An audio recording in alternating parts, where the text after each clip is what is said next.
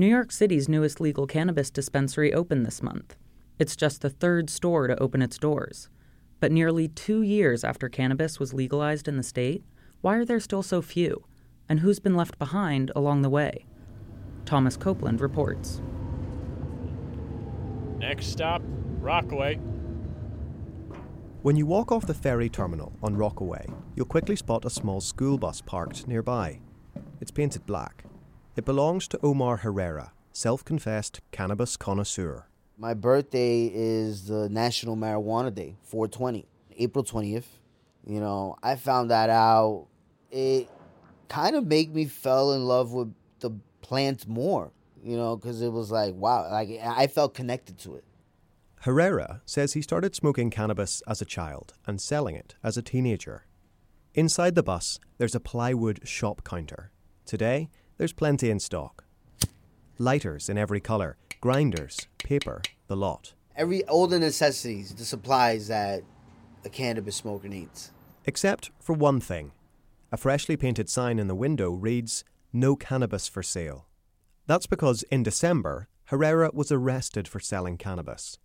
The cops found over a pound of cannabis plant, nearly 300 pre-rolled cannabis cigarettes, and 49 bags of gummies and cookies on the bus. Herrera doesn't have a license to sell cannabis, but he wants one. So how do I go legit? Give me what I need so I can pay taxes and be legit. That's all we want. Licenses for legal cannabis stores are issued by the State Office of Cannabis Management, or OCM. They say that the rollout of licenses is specifically designed to help communities which have been harmed by decades of cannabis criminalisation. So, they've been limiting the eligibility for the first round of licenses.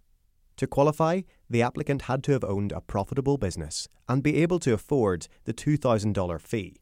Plus, either they or a family member had to have been convicted of a cannabis-related offence before legalisation.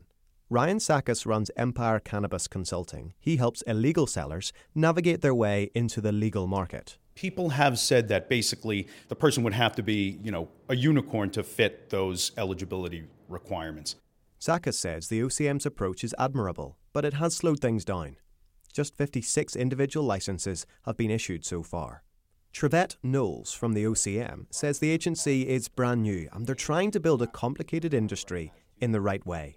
We have to understand that every single thing that New York does in towards cannabis legalization is through an equity lens, right? Any person who's recognized the harms of the war on drugs has also recognized that the state has some type of responsibility in undoing those harms in any capacity.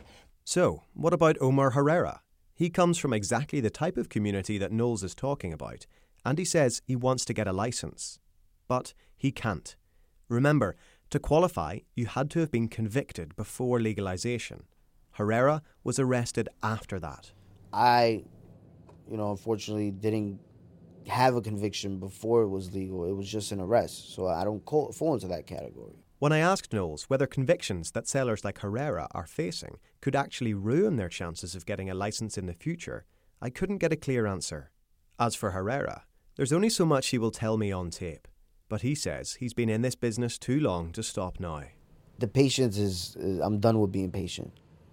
I'm done with that, because now if you don't take what's yours, someone else is going to take it. And that's the New York mentality, man. The OCM says that a general licence, open for everyone, is coming soon, but not for another 6 months. Herrera is due in court next week. Thomas Copeland, Columbia Radio News.